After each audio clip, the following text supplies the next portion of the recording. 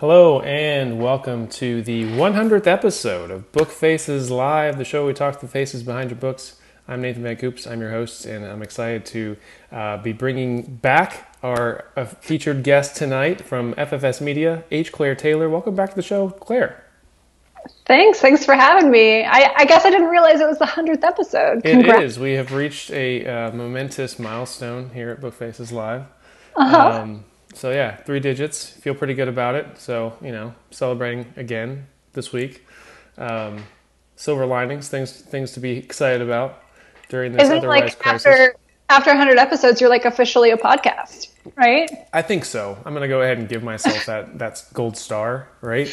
You probably were before, right? But some people think they're podcasters to prove their motivation. Yeah, I should look up what the standards are because I'm sure I'm below them in every other capacity. But I think this is an endurance game, pretty much. I think it's just consistency over time, but we should talk about. I just listened to an episode of this show that you are now co-hosting. I know you've co-hosted several podcasts before.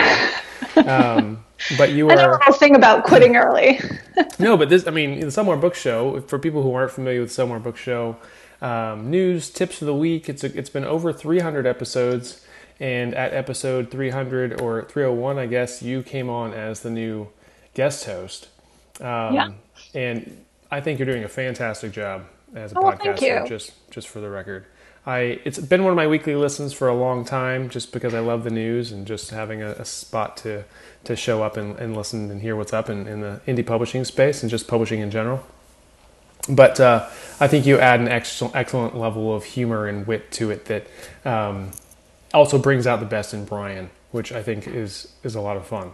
So I like giving him a hard time. It is one of my joys in life. Yeah, you two play off each other pretty well because, obviously, Brian has the improv background in comedy as well, and the two of you know what you're doing on that front, and it shows. So, so if any of y'all listening haven't checked out the Somewhere Book Show, if you want more Claire in your life, and everyone does, head over there and check that out. They air on Wednesday. It shows up on your podcatcher on Wednesdays. So, excellent show.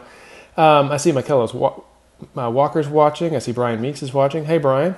I see Marilyn's watching. Boo's watching. Hey, Boo. Good to see you. So yeah, we're having it's going to be a fun episode tonight. Besides, celebrating, 100 episodes, we're also, have a fun topic. We were going to discuss this a few weeks ago. We're going to have you on and discuss villains and villainy. And I massively underestimated the recovery time from my surgery, so we had to postpone. But I was very thrilled. I've been so looking forward to this episode because bad guys, can't beat them. Yeah, they are absolutely fun. I was one of the things I was doing today was sort of just making a list of some of my favorite bad guy characters or bad girl characters, and they're just so interesting. Some of them are. Yes, that's true. The ones that are done well. That is a good point. They can be done very badly. The cartoon character, evil bad guy is right, stroking the cat. Yeah, exactly. It's a parody of itself. But maybe we can talk, for people who are watching, maybe we can kind of break down some basics. I know one of the big confusions is antagonist versus villain. Maybe what's your definition of an antagonist versus a villain? I sort of see it as all villains are sort of antagonists, but not all antagonists are villains in that sort of relationship. So the antagonist is just the person that is driving some sort of conflict with the protagonist to keep the story moving. So like in romance, that's going to be one of the romantic partners, assuming it's a two-person romance. Yeah. And a lot of the times the antagonist doesn't necessarily look like a villain. Okay. Yeah. It's right. Just, no twirly mustache. That's kind of how I imagine. They're creating friction, and like you said, conflict is the key, of course, to any good story. So there's a lot of ways to create that conflict without necessarily being villainous. Yeah. What would your definition be? Let's see how they match up. No, I think I agree, because I think antagonists can change more frequently throughout the story. I think based on people's motivations, certain people will become antagonists to each other just through conflict of wanting the same thing, and may not be the ultimate villain of the book. I was thinking one of the the books I was thinking about earlier today, that I've read like 4 times, was The Fountainhead by Ayn Rand. And there's a character in the beginning, there's sort of a parallel relationship, and you see this a lot with heroes, villains, where there's like their alter ego, basically, someone who's very much like them, but makes different choices. And early on in that book, it's the guy named Peter Keating, and the two of them are parallel. One's kind of like selling out and going corporate route, kind of, and then Howard Roark is like this idealist who is only sticking to what he believes to be true, and starving nobly for it. But Peter Keating falls off. Like at some point in the story, he's not the ultimate antagonist. The ultimate antagonist ends up being this other guy named Ellsworth Toohey, who is also a fantastic villain for an entirely different reason. But I was thinking about those characters in that book where, you have completely different styles. Like Ellsworth Toohey in that story is this, one of my favorite quotes actually from any villain was from Ellsworth. He says something to the effect, I'm paraphrasing, but ever since the man has been around, he's always known there's a devil, but he's always been mistaken about the shape of the devil. The devil is not big and mighty and scary. The devil is many and smutty and small.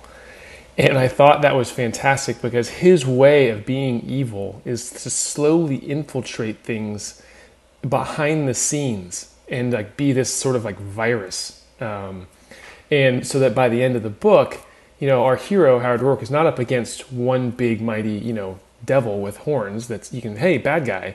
He's fighting against like this whole mob mentality that is so grown up as a result of these lies and things that Ellsworth Toohey has spread. And then obviously there's so many parallels to real life there. Yeah. But I thought that was a fantastic, way to talk about our idea. Because oftentimes we do think evil, the devil is like this sort of like stereotypical evil, like just pure bad through and through, which is so untrue to life. I happen to agree with you on this totally. And actually so I made my list of like my favorite antagonists, and one of them that I was going to put was Satan. Yeah. Okay. But we can get to that for different reasons. But so Jessica Christ series, one of the antagonists is the devil. Right. And so I structure it as sort of like an alpha beta antagonist, right? There might be like so it's kind of like concentric circles that the protagonist has to get through. Okay. Right. And each time you beat one, you gain something that allows you to take on the bigger one and then the bigger one. So it's kind of like, or like in Harry Potter, right? Each book has its own individual villain. Right. He learns some skill or, Scott Pilgrim versus the World. I don't know if you've ever... Exactly. Yeah. It's a video game, basically. Yeah. You have to get through the mini bosses before you get to the end. Yeah. So that's kind of how I like to structure it. But actually in Jessica Christ, the devil is not the ultimate villain. Right. So which makes sense. How am I going to do that? Yeah, right. You got to go out in the desert and fight it before you can go face the rest of society. Yeah, one of my... I read this biography of Mark Twain when I was young, and he made this interesting comment where he had this... he was talking about his mother and how good she was and how that she even prayed for the devil. And she basically criticized him for being like, well, here's the most fallen angel, lost soul there is. Like, why are you not praying for him? Like, he's the one who most needs your prayers. Like, basically making him feel bad for not praying for the devil.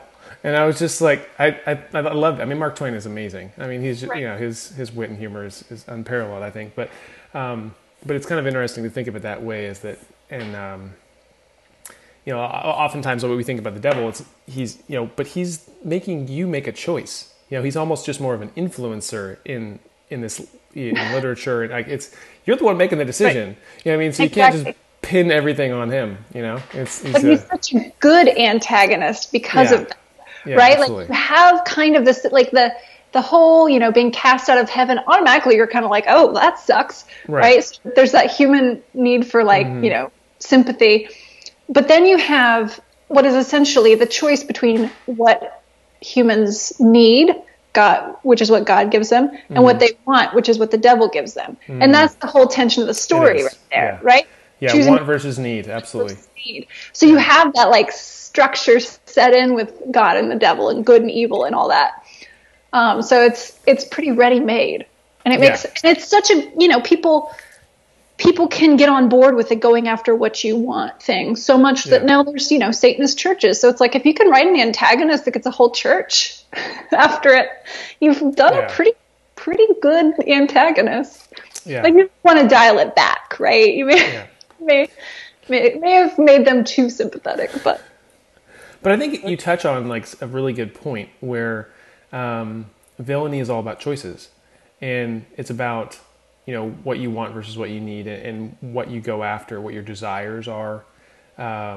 Motivation, of course, is big. Of course, obviously, the classic, I think, way to set up villains is to just make them so similar to the hero, but with making a different. I mean, Voldemort and Harry Potter, obviously, Tom Riddle is Harry Potter, but Harry doesn't want to be a Slytherin. Harry doesn't want to be bad. Right, and it makes him ask that question of, how am I any different? Right. And that's really the question you want your protagonist to be asking at some point in the story. How am I any different from this guy? Mm-hmm. And I think that, are you familiar with, I'm sure you are, Dan Harmon's Story Circle, and then the idea of the tragic plot embryo? No, I'm actually not familiar with that. Okay. So the Dan Harmon Story Circle is fantastic. For people who are watching who aren't familiar, he's the writer of Community. And he's got this concept, basically, it's basically the hero's journey in a circle, but a lot of it is about kind of making choices along the way. And then, the hero, of course, at the end of their hero's journey, learns from their mistakes. They learn and they get what they need, not just what they want. And then they return home victorious, bearing gifts and changed. Whereas basically that same arc, the hero's journey arc, stops for the villain. They only get about 3/4 of the way around the circle because of the fact that they cannot overcome their flaw. The main difference is the hero overcomes their flaw, the villain does not, so that the choice they make leads to their downfall. And I thought that was an interesting, for people who aren't familiar with it, maybe I'll post up a link later. There's a Scottish girl who does this really good interpretation of Dan Harmon's tragic plot embryo. I'll have to post it up. It's a YouTube video. But I thought that was really interesting, that the hero or the villain is sort of the flawed version of the hero who... I mean, the hero's flawed too, of course. But the hero overcomes his flaw and the villain doesn't. I thought that was an interesting way to look at it. Right. Unless you have a tragedy. True. And then neither do. Yeah. I was just watching one of my absolute favorite movies, There Will Be Blood. I've never finished it. I have to watch that. I started it and then never finished it. Actually, I think so. I'll put it on my list. If it's one of your favorite movies, I'm putting it on there. Oh, it's shot like some sort of religious horror film. Like, it's scored like that. The cinematography is like that. But it's just this great anti-hero, antagonist duo that it's so cathartic because you just want to see them destroy each other. Yeah.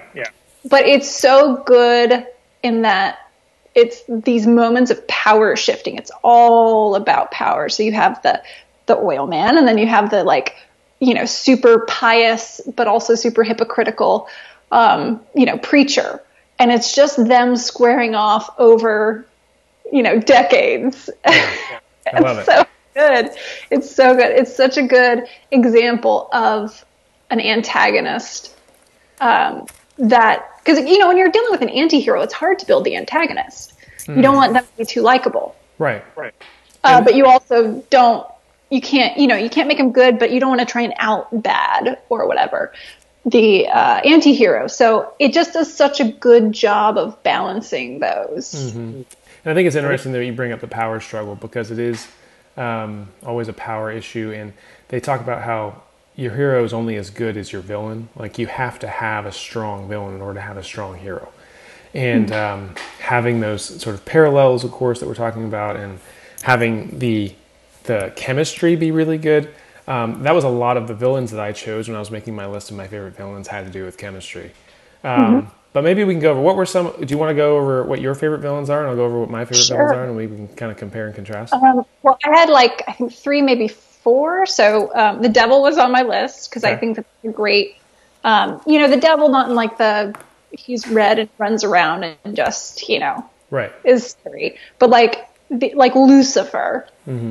And then I I would say like anti-hero and antagonist would be Daniel and Eli from There Will Be Blood. Okay.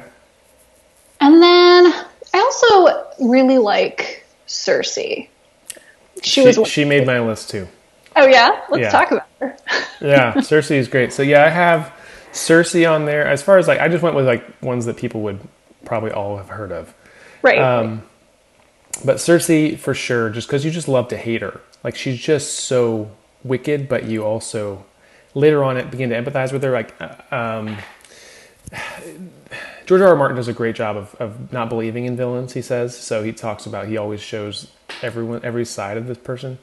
But yeah, I absolutely hated her. We should talk about how bad the ending was. But my other ones that were, I looked at my list of villains. I realized they were all different for different reasons. Or I liked them for different reasons. Cersei I liked because I love to hate her. I put Darth Vader on there just because he was so iconic, evil but cool. Like you kind of like Vader. Like he's just a badass. Like he's not, even though he's the bad guy, like everyone kind of loves Darth Vader for being just so straight, powerful, and evil. And I think he's just iconic, right. Classic evil. Moriarty from Sherlock made the list because I don't know if anyone's seen the Sherlock with Benedict Cumberbatch. Moriarty steals the show there, and just because he's so wild and crazy, but like a fun evil, and but also brilliant. So that's really fun. And I kind of put in the same category there. I kind of put in the same category as Joker from The Dark Knight. Heath Ledger's Joker, I thought was an amazing. It's questionable whether he's even a villain in that, more than just sort of like a catalyst. He is a classic villain, but the hospital, right? He did. There weren't people in it though, but he did. Yeah, he did blow up hospital. He's evil, but he's chaotic evil. Yes. As opposed to like a planned evil, whereas later on, Two-Face kind of goes bad on purpose. So they kind of compare the two of those villains are a little bit different. But Joker from The Dark Knight, Heath Ledger did such an amazing job in that role that Batman sort of just fades into the background of that movie every time Heath Ledger's on screen because he did such a good job. And then one of the relationships I super loved was the TV show Justified. Raylan Givens and Boyd Crowder are characters, which is based on an Elmore Leonard novel. Originally, it was Fire the Hole, and Elmore Leonard writes good characters. And the character of Boyd Crowder dies off in supposed to die in the first episode. But I think because in the pilot episode, their chemistry was so good as actors, the two of them, that they decided, no, we can't kill him off. This was just too fun. And Boyd goes on to become this, long-lasting villain throughout the series / anti-hero. And the chemistry and the dialogue between the two of them, the backstory is that the two characters worked the mines together when they were teenagers and maybe even saved each other's lives, that sort of thing. So when one goes bad, one's a marshal, Raylan Givens, who's the straight-laced, cool cowboy marshal type. And then there's Boyd Crowder is just, into everything bad, but kind of for good reasons. So it's just, the relationship there is just so amazing that's what propelled the whole series for six seasons. So yeah, those were my top. Yeah, it's interesting. You're going through and there are certain redeeming qualities for villains that we wouldn't necessarily allow for our heroes. Like they wouldn't be enough, but for the villains, it's if they're intelligent, like Moriarty. Yeah. If they are, interesting to watch. Yeah. Or unpredictable. Like the Joker. Right, exactly. Who did you mention before that? I was just thinking. Cersei? Right. Cersei she's kind of like a survivor. She's savvy. Yeah. So there's these things that we just like about them, these redeeming qualities. Maybe they're capable. Right, Darth Vader is very capable. Power, where we're super attracted to power. Yeah. So we'll be down with a villain if they're especially powerful. So it's kind of like these dark parts of us that are sort of devoid of emotions, that we like to see in Yeah. our, antagonists, that we would need more from our protagonists. Yeah. Which is one of the reasons why I was so frustrated with the ending of Game of Thrones was the ending for Cersei in particular, because she is such a clever person who always has something up her sleeve. Always. And they had it set up so perfectly. Her brothers coming into the city, trying to warn her, giving her a way to signal that she's surrendering. I was 100% certain that she was going to fake surrender and then actually kill a whole bunch of the good guys because she wasn't really surrendering. And then the writers just made her actually surrender. Like, she didn't even meet the hero. She never met Daenerys face to face. She never got melted by a dragon. There was so many things wrong with Cersei's ending. She got a happy ending, basically, with her brother getting, spoilers for anyone who hasn't seen it. We don't need that. It was happy and unsatisfying, which is the worst kind of ending. Yeah. It's it wasn't like even satisfying for them, I don't think. I mean, they've had unsatisfying relationship. right. Yeah, I mean, they both were headed towards tragedy. Mm-hmm. Like, we weren't expecting as viewers for them to get a happy ending. Right. I mean, pretty much as soon as Jaime left Brienne, I was like, screw him. He's dead to me. He's one of my favorite characters, but he's dead to me now. But it's understandable. His choice is understandable. Like, and you're okay. You're kind of okay with that. Yeah, he was a downward spiral, tragic character. He had this tragic flaw, which was his love for his sister. So, like, him dying is perfectly acceptable ending. Yeah. But I was so frustrated that Cersei dying impotently when she was the least impotent character. Like, she always had something to do, and like. It drove me crazy. Right, and her main redeeming quality, besides being intelligent, right? Mm-hmm. She was surrounded by so many just idiots in King's Landing that you ended up just rooting for her because she was smarter. But it was her love for her family, and she's all alone, and she doesn't know Jaime is there. Why would she do anything other than just see how many people she can kill? Right. Yeah, that would have been much more satisfying. It just, yeah. And you're right. There was no showdown between her and Dany. There was no face to face. Yeah, and after seasons upon seasons of wanting to see that face off, and it just, for her to just get hit with some bricks. I mean, come on, like. And they would have been such a good conversation, given Dany has this found family and all her family has been killed. Besides the people that she's built, but she's also her family is also her servants, and then you have Cersei, who has a complicated relationship with her family, and has nothing. It's just, it would have been so amazing to see those two women who have fought their way into power actually have some sort of standoff. But absolutely, yeah. We finally had, it was great that Cersei got to sit on the throne. I mean, it was great that she was the woman on the throne for such a long time.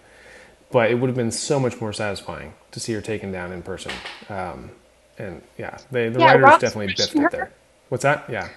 The rocks crushing her was just like, this can't be it. Like, they have to. It doesn't relate. It doesn't. I mean, she's not especially tied to King. Even if there was some irony to it or something where she died at her own hand. Kind of she's King's Landing has crushed her. I mean, if you're really going to reach for a metaphor, maybe. It's so weak. Yeah, it's weak. I was trying to give them the benefit of the doubt on that. But it just I just can't imagine, how do you write this show and not have already, or write the books and not already have your idea of how she dies in mind? Yeah, just a fundamental understanding of the character and how they have to end. Like, what's her flaw? Like, she should die because of her flaw, and her flaw was not loving Jaime. Jaime's flaw was loving her. That makes sense. Yeah. Him going back and dying in King's Landing because he returned when he shouldn't have, that's fine. It works with his character, 100%. Mm-hmm. She didn't go chase him. You know what I mean? That doesn't make any sense for her, and she was the more powerful character. So, I think. I don't want to spend the whole night talking about Game of Thrones for people who haven't seen it. Plus, we're just ruining the ending for you right now. Actually, no, the writers ruined it, so we didn't ruin it for you. So don't worry about it. I'm not taking responsibility. But so I think that kind of reflects back on the idea that there's something more to the ending of our villains than just having them off the page. That was another one of my big frustrations with the latest Star Wars movie, but they just got rid of Kylo Ren. They just were like, "Pff, pff, pff. We don't know what to do with him anymore. See ya." Like, for no reason whatsoever. We'll have him kiss. How about that? We'll have this redeeming, and okay, now he's not a villain. Now he is an anti-hero, but now he's dead. And then Finn can just kind of get lost. We'll never follow up with that romantic thread. No, none of it. And we're going to do some bro hugs all around. She's going to hug a couple different guys after having kissed a different guy, and we're all just going to wonder. And she's going to have a ghost romance, because that's how it works, I guess. Let the slash fic begin, really. But yeah, again, total fall on the face moment for the writers. And because it would have been so much more interesting for Kylo Ren to have to go back to the Resistance and be like, "Hey guys, I'm here on your side now," and then have everyone have to deal with that. You know what I mean? Like, yep, I kind of saved y'all, and like that would just be fascinating. Like, how will they go on living with this person who has this massive backstory of being awful, but has now redeemed himself? And then how do we live with people who have redeemed themselves? And I think it's a question about society. You know what I mean? Like, do we really forgive people when they've come out of prison or whatever it is? You can make a lot of questions out of that, but it's way more interesting than just deleting the character. And it didn't really teach what's her name. Sorry, I'm blanking on her name. I know, Rey. Rey. It didn't. Yeah, she's it didn't kind of really forgettable. This is probably the problem with the story, but because again, she doesn't have a good arc because her villains don't have great arcs. She didn't really learn anything. She was kind of like a tour guide on a nostalgia tour. Yeah. She was already cool from the beginning. She didn't have anything to learn from Luke. She didn't have anything to learn from anybody, really. She just sort of figured it all out on her own. And never really had anything wrong with her to begin with. So I don't know that she's especially any better off at the end. So kind of it was weak. And that's too bad, because cool character. I think that they could have done something really nice. Well, and I think part of it is like your ultimate demise of your antagonist, assuming you're going for like some sort of happy ending, it needs to be at the hands of your protagonist and something that your protagonist could not have done until that very moment. Yeah. I mean, they have to have learned, right? So if it's like, oh, you kill him with a skill you had at the beginning, it's like, well, why didn't you? Right. Like, why didn't you do it at the beginning? Yeah. Right. Why did Hamlet keep talking to himself for the whole play? It kind of turns into that. So yeah, I think that's sort of the important part of it. Yeah, I think that's a very, very important point to reiterate, that the hero couldn't finish the story at the beginning of it because they haven't learned their lesson. And it's only through learning their lesson, especially the lesson that the villain couldn't have ever learned, that they're able to overcome the villain. And I think that's such an important aspect of the story. There was a book that I read, and back when I reviewed other authors' books, and I remember just two-storying this thing because I was just so upset with the fact that the villain of the story got killed by a side character that we didn't even know. Just randomly got sort of taken out. And it just was so unsatisfying for so many reasons. Yeah, could it happen? In real life, would it happen? Sure. Random side character gets the weapon and offs the bad guy? Sure. Right. Real life. We're not here for reality. Yeah, I know. We didn't pick up this book so to be unsatisfied by our hero. Not doing anything and standing by idly while someone else cleans up their problems for them. We didn't need to go on that journey. That is such a huge issue that it's like it will ruin your entire book. And I see it ruin people's entire books so frequently, is that whatever the hero does to defeat the villain is not really on purpose. Yeah. Or the hero is not taking action, they're passively doing it. Yeah. Right? And it's like, no, they need to really be going for it, and it's intentional, and they go, immediately beforehand, they go, oh, wait, I've learned this thing. I have this elixir or whatever. And then they go and take care of it. But and I wanted, when you don't have an active protagonist, it just falls flat. And I want to give a shout out to your story alignment service too, just real quick, just because I am a personal user of your story alignment service. I have had 2 story alignments already at this point, and I will probably make it a part of my ongoing process. But for people who are, wondering why Claire is awesome at this stuff, it's because she has been an editor and also has a service where she basically hashes out the problems in your book with you during story alignment calls. So if you too are also struggling with your villain, as I am always, Claire's a good person to talk to, and you should check out ffsmedia.com. Is it .com? It's ffs.media. .media. There you go. Fancy. Yeah. ffs.media. Well, a Russian had ffsmedia.com, and he Who was did holding a package. Some Russian guy, some Russian dude. Yeah, so trying to I want to pay $200 for it. Yeah, crazy. He's a villain now. He's your antagonist. The typical villain. Like, well, we're not going to give him a personality, but we'll make him other. Yeah, we'll make him Russian. You know, because we'll play on some more tension. Yeah. We should talk about that too. We should talk about some ways to like not stereotypical ways to not make your villain. I know, like mental illness pops to mind. Just having a crazy person kind of is sort of a cheating way out, really, and probably psychopaths. I don't love psychopaths. Yeah, probably a disservice to people with actual mental illness too. And that's kind of one of those things you got to be really careful about, more so nowadays. We should have been careful about it all along. But what are some other things that you see commonly that people kind of slap on? So the psychopath, I don't like the psychopath unless you're doing serial killer. Right. Then it has to be a psychopath, and their redeeming quality is that they've got to be smart. And they've got to outsmart. So you have the cat and mouse sort of thing. Yeah. But, you know, most Bond villains are kind of not great. They're getting a little bit better. But they're kind of one-dimensional, but I think a lot of that is that James Bond is pretty one-dimensional. Right. He's a static character. Yeah. So you can't get too much. They're not trying to get too deep into the philosophical conflict in Bond, books and movies. Yeah. But I would say using stuff like, we're just going to make him a foreigner, or, we're going to make him a terrorist, we're going to, those kinds of things. It can work, but it's boring and usually just kind of bigoted. And you're going to narrow your audience significantly to people who have the same biases as you. Whereas if you do a really good three-dimensional villain or antagonist, anyone can understand their mind and go, oh, that's kind of freaky. Like, I can kind of see where they're coming from. Yeah, I think that's good. It actually reminds me of the villain Hans Gruber in Die Hard, because he acknowledges it in the film, the bias against terrorists, where he's like, well, if everyone believes that you're a terrorist, they don't suspect you of just being a thief. Like his whole ploy is that he's pretending to be a terrorist and want these things that a terrorist would want, and really he's just there for the money.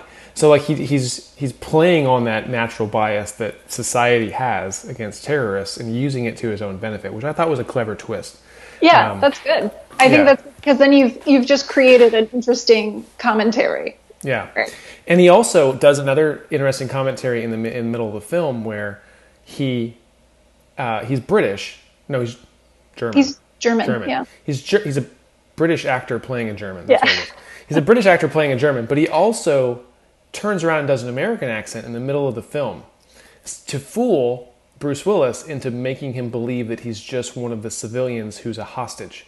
And it's such a brilliant move. Again, he's playing on Bruce Willis's character's prejudice, saying, oh, the American couldn't be the bad guy. I've heard Hans Gruber on the radio. He's this German guy. And doesn't expect that he will have this American accent. Oh, this clearly can't be the bad guy. And I think that, again, there's this fun playing. The writers, in this case, did a great job of acknowledging the prejudice we have against foreigners as our villains. In this case, both the terrorist thing and the accent thing. Germans, especially. And then, turn around and play with it. And I think that's a really clever way. Like, if you're going to do something like that, at least acknowledge it and say, hey, we're going to, I'm aware of that. Yeah. And kind of you're laughing along with the issue at that point, maybe. Right. And it's kind of a flaw on the part of the protagonist, but it's also one that we can recognize in ourselves because we all have these biases. Right. And so it's not necessarily condemning them, but it's saying like, look, you could be made a fool of. Like, here's your reason why you need to change it. Yeah. And I think it's good. And it's one of those things like, obviously, as we develop as writers, our villains probably develop. That's definitely my case. My villains have improved. I think they have a long way to go because I'm Actually, Janelle just commented. She says, Nathan, if you struggle with the villains because you write good guys and friendships, like, it's hard sometimes being bad in your mind. Like, I'm a nice person. I know that I am. Like, you're great. I like people. I kind of give everyone the benefit of the doubt and assume that everyone is great until, proven otherwise. And that's a hard place to be as a writer sometimes when I'm trying to write bad guys.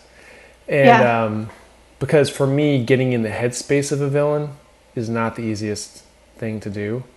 Have you run into this with other writers and Yeah. Nice people and very empathetic people can have a hard time with that, and can have a hard time with the dark moment too. Putting their protagonist in a dark enough moment, because it's like if you imagine that it's sort of spring loaded, right? You're pushing your protagonist into that dark moment. The farther you push them down, the more they're going to spring up. So you really want to push them into that dark moment. Yeah. But some people are like, barely. Let's do a little of that, and then it's like, ugh. So it's not that can be hard for certain personality types. I don't personally find it very easy to slip into an evil perspective, which think of me as you will, but because it's like taking that central theme that you're writing on and just distorting it. And it's just sort of, you're just bastardizing the good point of view on it.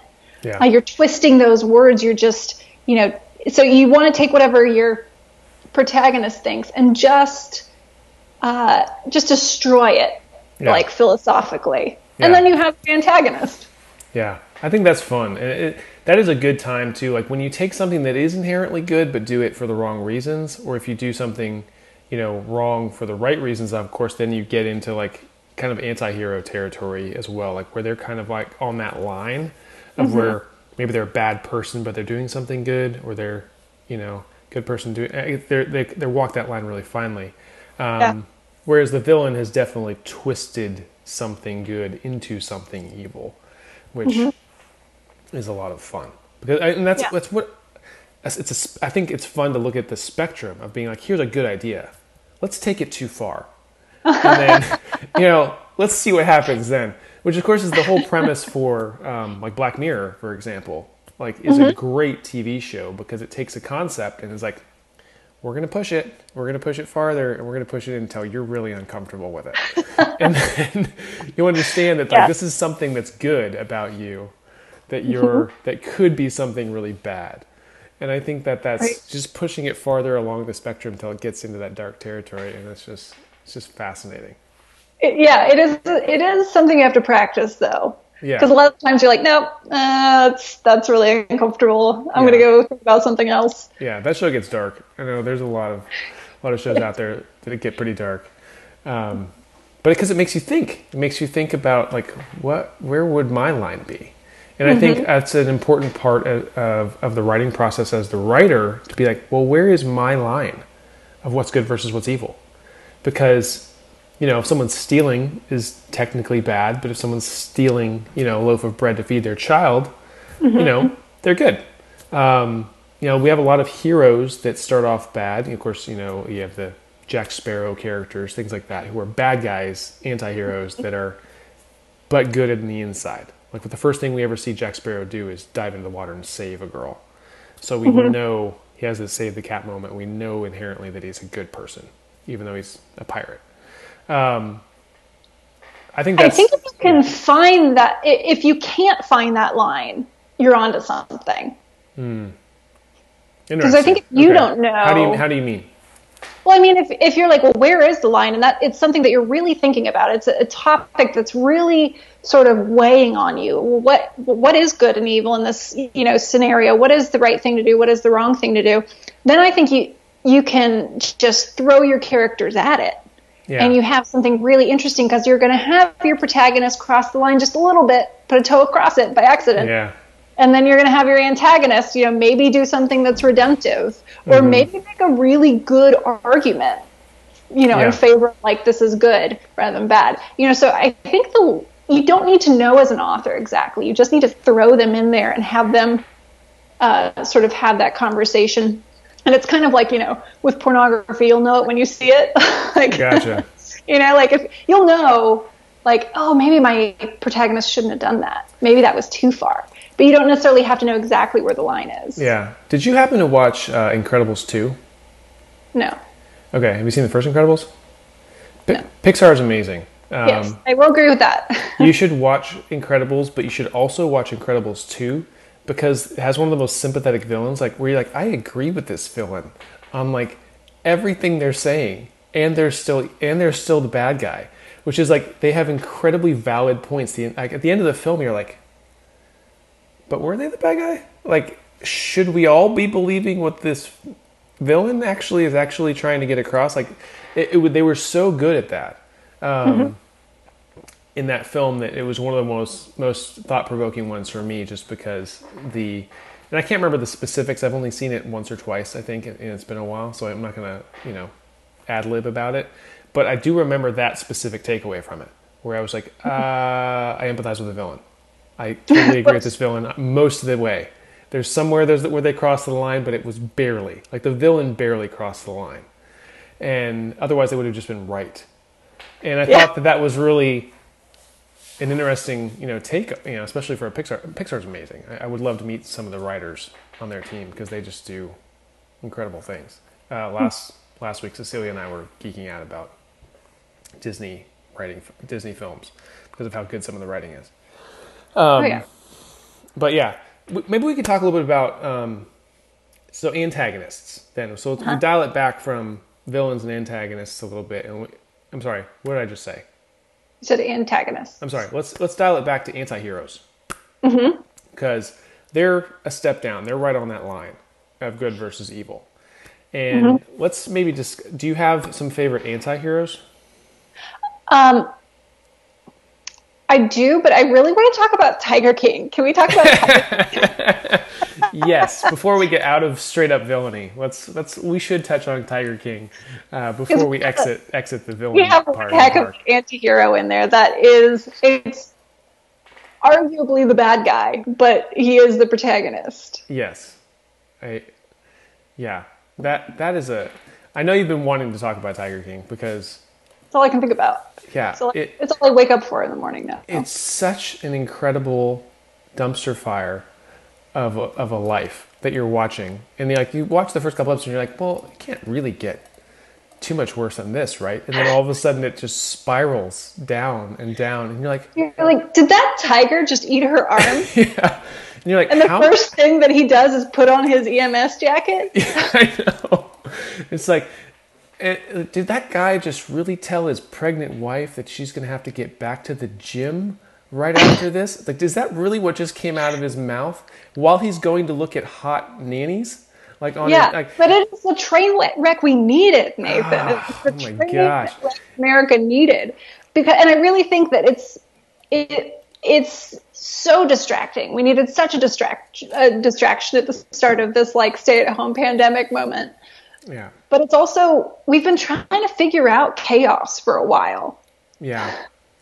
Do you think there's some merit to we just want to find a villain who's so clearly worse than us that it makes us feel better about our own lives? Yes, I think that one of the redeeming qualities in this anti-hero of Joe Exotic is that he gives us a feeling of superiority.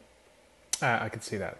Yeah. But at the same time, this is what blew my mind, and this is why I find it so fascinating.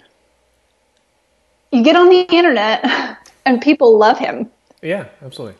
And I'm like, he has a complete charisma. sociopath. He has charisma. Yeah, right. So he's that charismatic sociopath. Yeah. And watching the documentary, of course, the documentary is pieced together to make a riveting story. But watching it, you're like, well, maybe he did at some point really love these tigers. Right. You're looking for those little reasons to like him just because you inherently kind of are rooting for him as the protagonist, even though he's an awful person.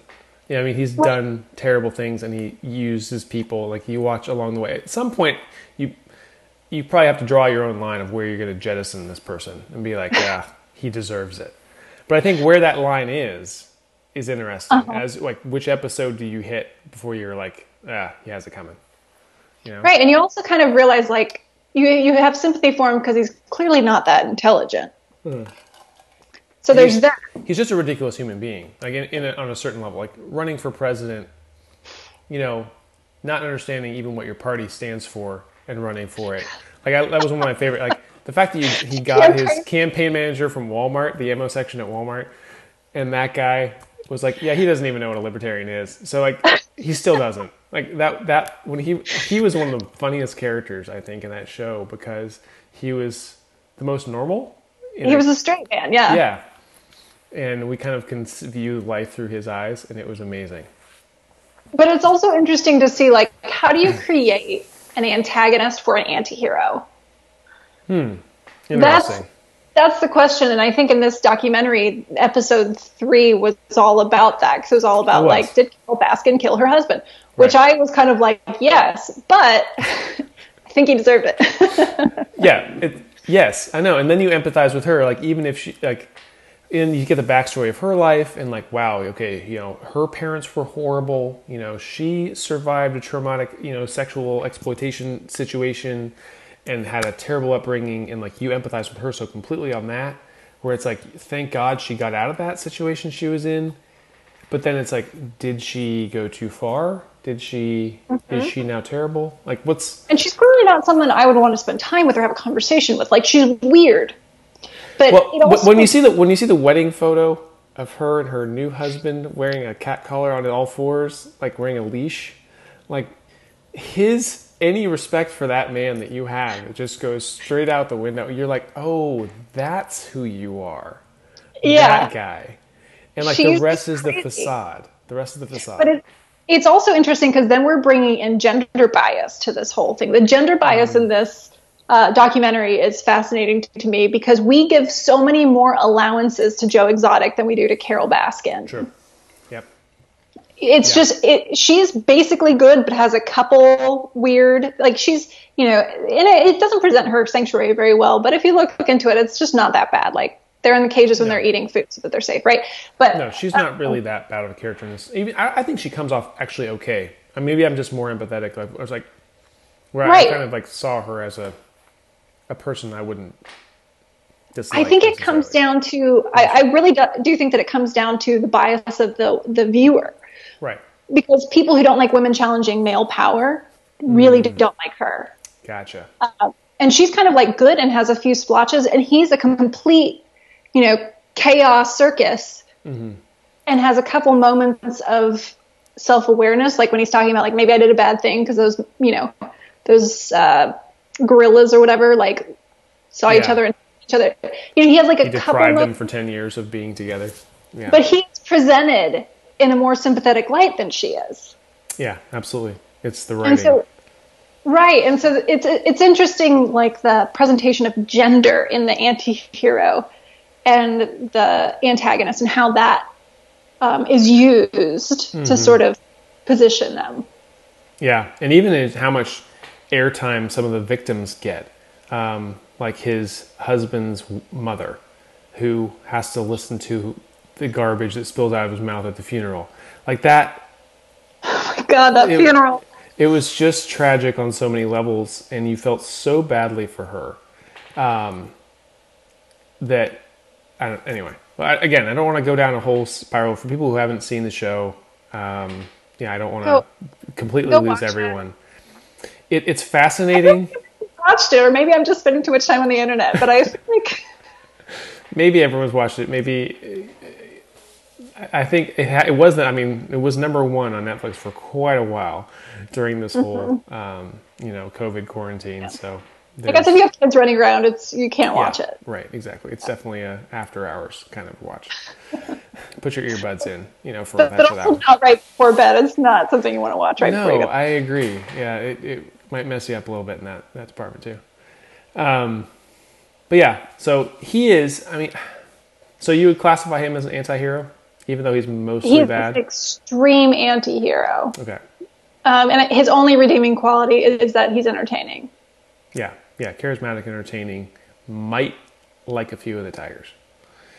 May have been good to a couple. I don't know. They all kind of suffered. I've seen some interviews afterwards where they're like, no, he just would shoot tigers. Yeah, I think the animals were the biggest loser in that whole series. Oh yeah.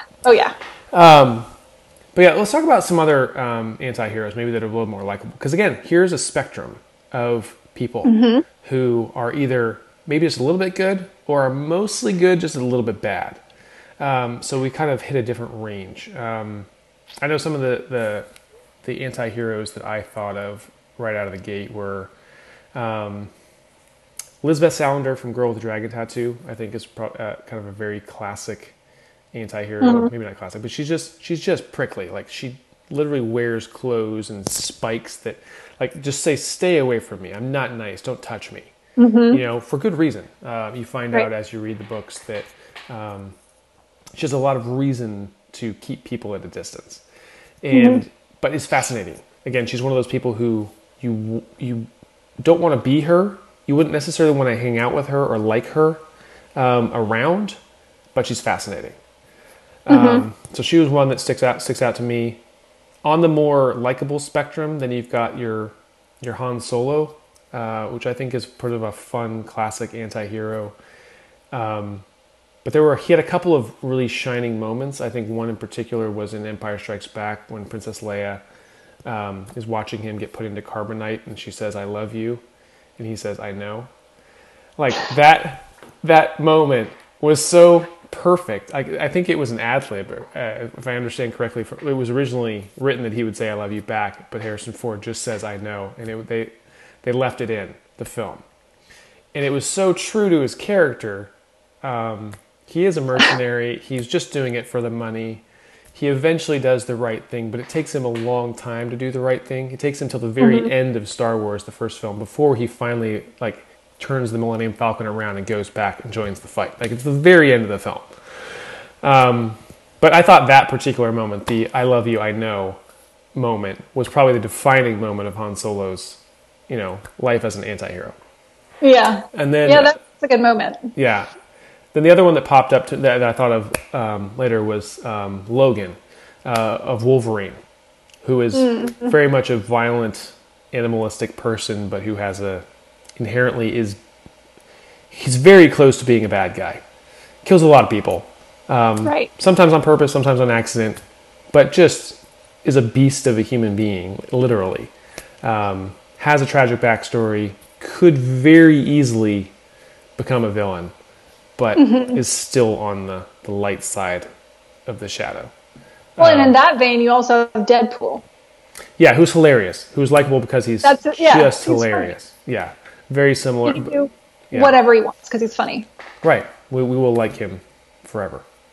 Which is amazing that they got those films made, and they're just so irreverent and fun, despite being terrible, in terms of, role models, and he's not even, like the fact that he gets, burned and he's not even a good looking person. Like he's so far from your typical hero, but a very fun anti-hero.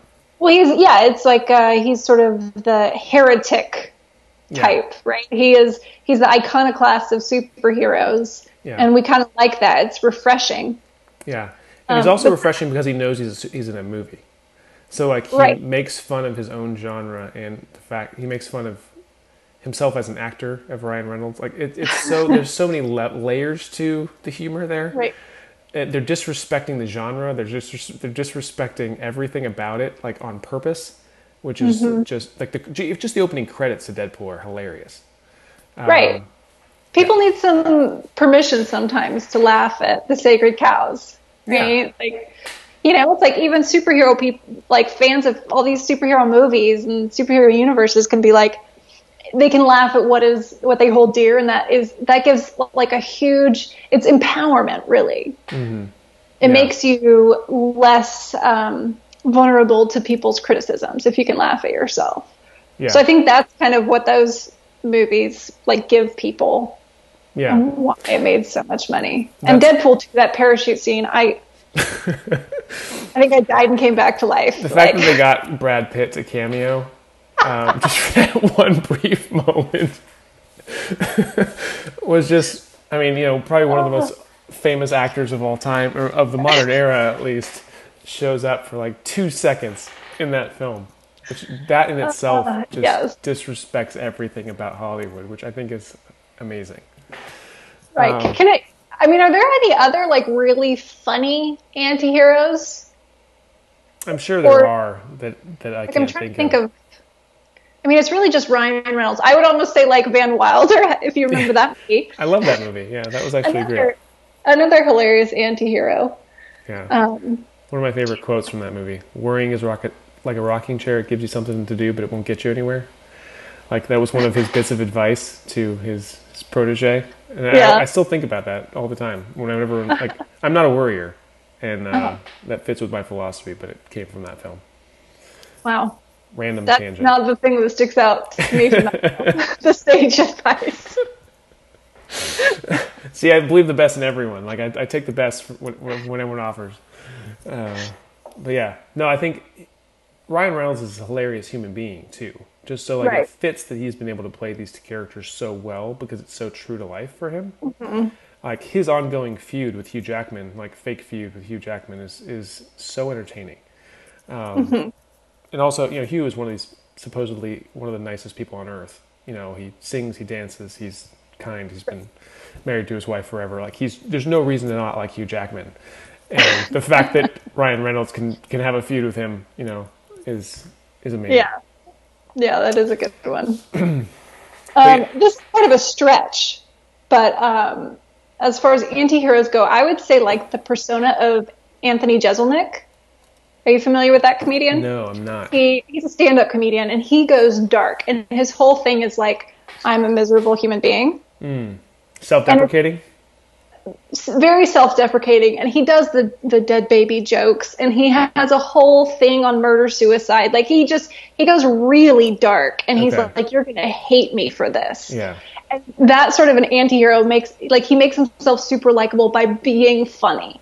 Okay. And being that iconoclast. Which I love his stuff, and people are like, oh, he's so terrible. I'm like, that's the point. Pushes all the boundaries. Yeah, and I think that's one of the things that in fiction, as writers, we can say, okay, I want my book to be memorable. And one of the ways to make a memorable book is to create a memorable character, and these types of people are memorable. We don't forget them. Like Deadpool will be an iconic character in the canon of Marvel because he's irreverent, because he bucked the system. You know what I mean? And that was like an incredibly popular film, despite all of the bigwigs, behind the scenes not wanting to make that film for years and years and years. Like Ryan Reynolds had that script forever, and it wasn't getting made. And it had to fit the right time, I guess. But now we love anti-heroes now.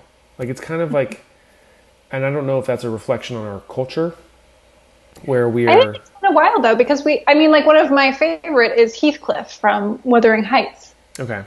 He's very much an anti-hero. He's, it's sort of this romance between him and Catherine, and he is a sympathetic character because he's like an outcast. I haven't read it in a few years, but I think he's like a gypsy, part gypsy or something, so he's kind of outcast from society. And then they kind of fall in love, but she's going off, to be her high society self, but they were raised together. And then it just starts this like intense, passionate feud that is just like super something that most women I know have to talk to their therapist about. Like, this is not healthy. This is not a good model of a relationship, but it's just so appealing and steamy. And of course, he is an anti-hero who goes too far and ends up in tragedy. Okay. But his antagonist is his romantic interest. And, once he can't have her, he goes to the ends of the earth to make her regret it. Okay, interesting. So it's kind of romantic in that way. Yeah. Because he clearly has that, that sort of, his redemptive quality is his love for her, but it sort of festers, right? It becomes his flaw. Interesting. And that is a very, that novel is one that a lot of women are like, I love this, but this really made me pick a few wrong ones. Yeah. My wife and I just watched Little Women last night, the most recent one. And again, there's a relationship, the primary male character, it's what is his name?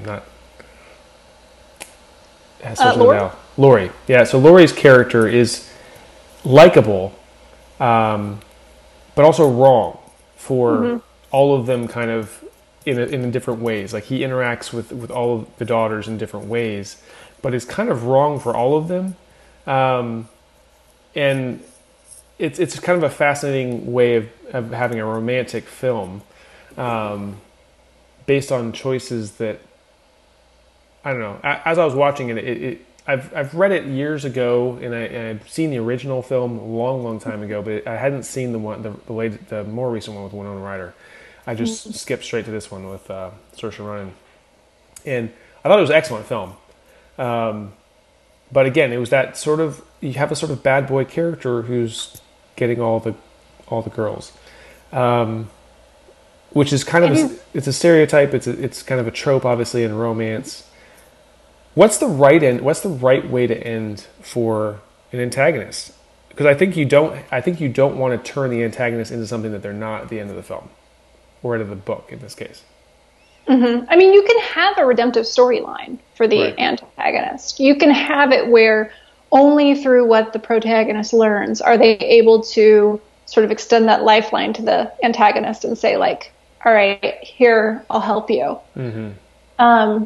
And, you know, if you're talking romance, then you're having that protagonist-antagonist between the, you know, traditionally the man and the woman, or the alpha and beta hero, or whatnot. And then it kind of needs to be that only once your protagonist gets the knowledge they need, the self-awareness they need, are they the right fit for this antagonist. And, you know, you can kind of develop the antagonist too, but it's really going to be about that choice that the main romantic partner makes. So, I mean, and romance authors hate it when I tell them, no, one of them is the main character. They're not both the main characters. Yeah. Everyone's like, no. But it's true. I mean, you can't have two people make the same choice, like the major choice at the same time. And that's what your climax is. It's one of them making a decision. It's your protagonist making a decision that will determine the outcome of the story. Yeah. And it's really hard to have two people do that at once. True. Yeah. You oftentimes see it staggered in romantic films, where like one makes the right decision, but the other one isn't quite there on board yet, and then it always leads to the grand gesture at the end, where someone's chasing someone down at the airport or the train station, or whatever it is, where someone finally has the epiphany. Like, oh, they were right the whole time. They were the right one for me this whole time, and which is its own kind of cliche, but can be done a million times well too, if it's done for the right reasons, of course. Yeah.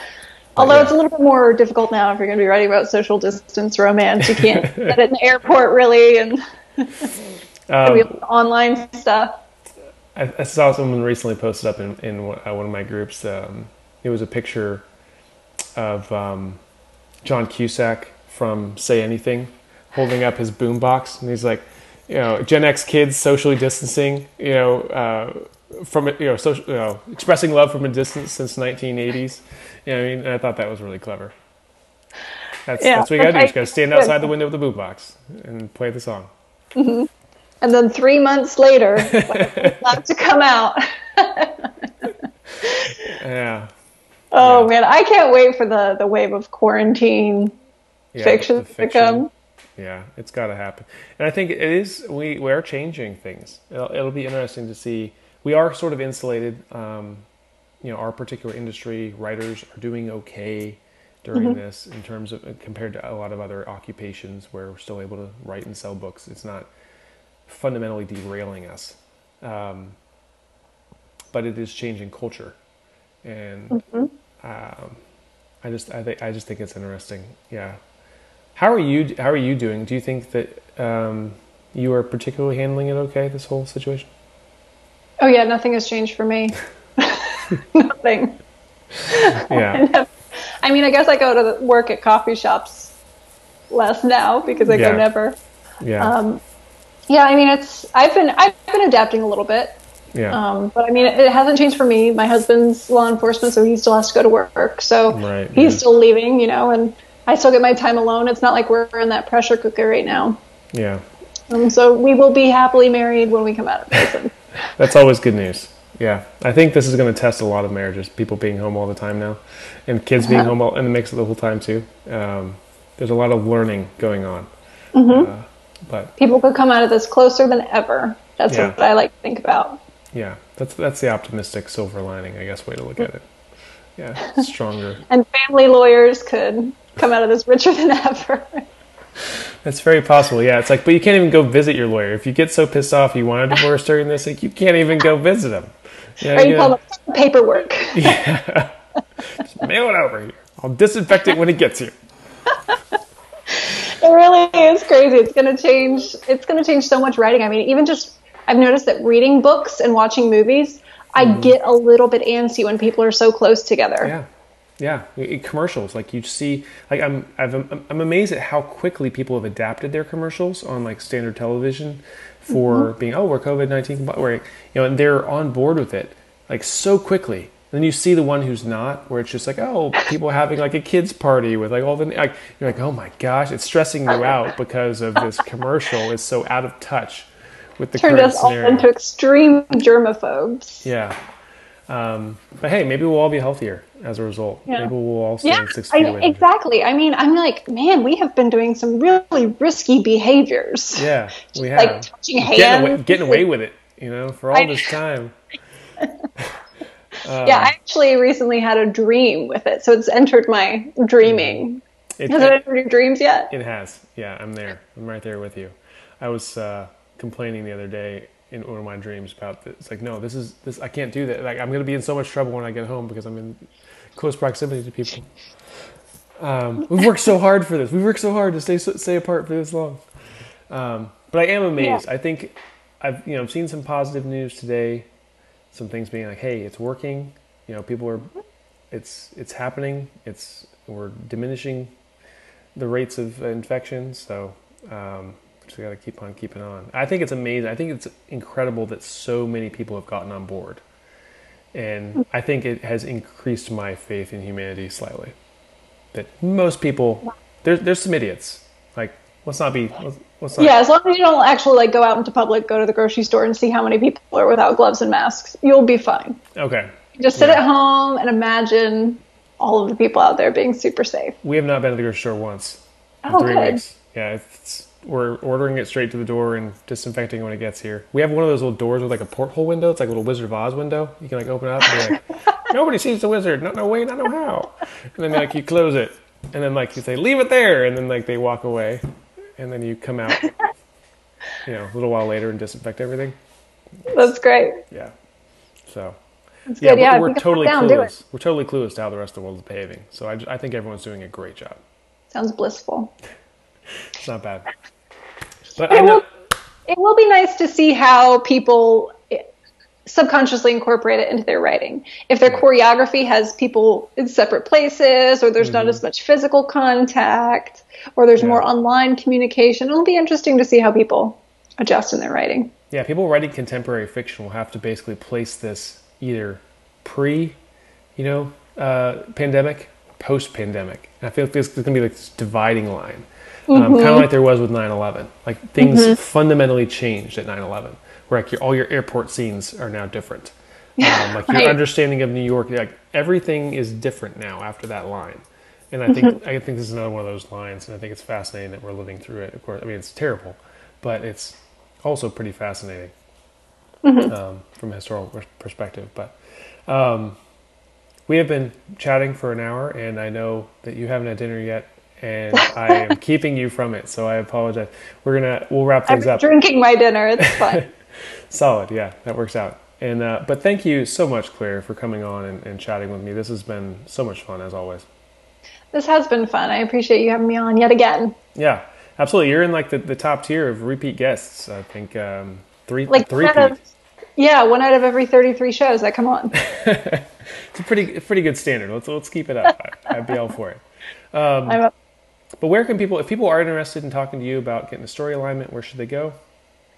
You can go to ffs.media, and that has all of my author services. I have my course, my alignment. I have a link to my blog. I have a Medium blog that has a bunch of free, authory stuff to read. Yeah. And that's about it. Or you can find me on Facebook and just send me a message. I've been following you on your Facebook stories and Instagram stories about like being attacked by bees and such.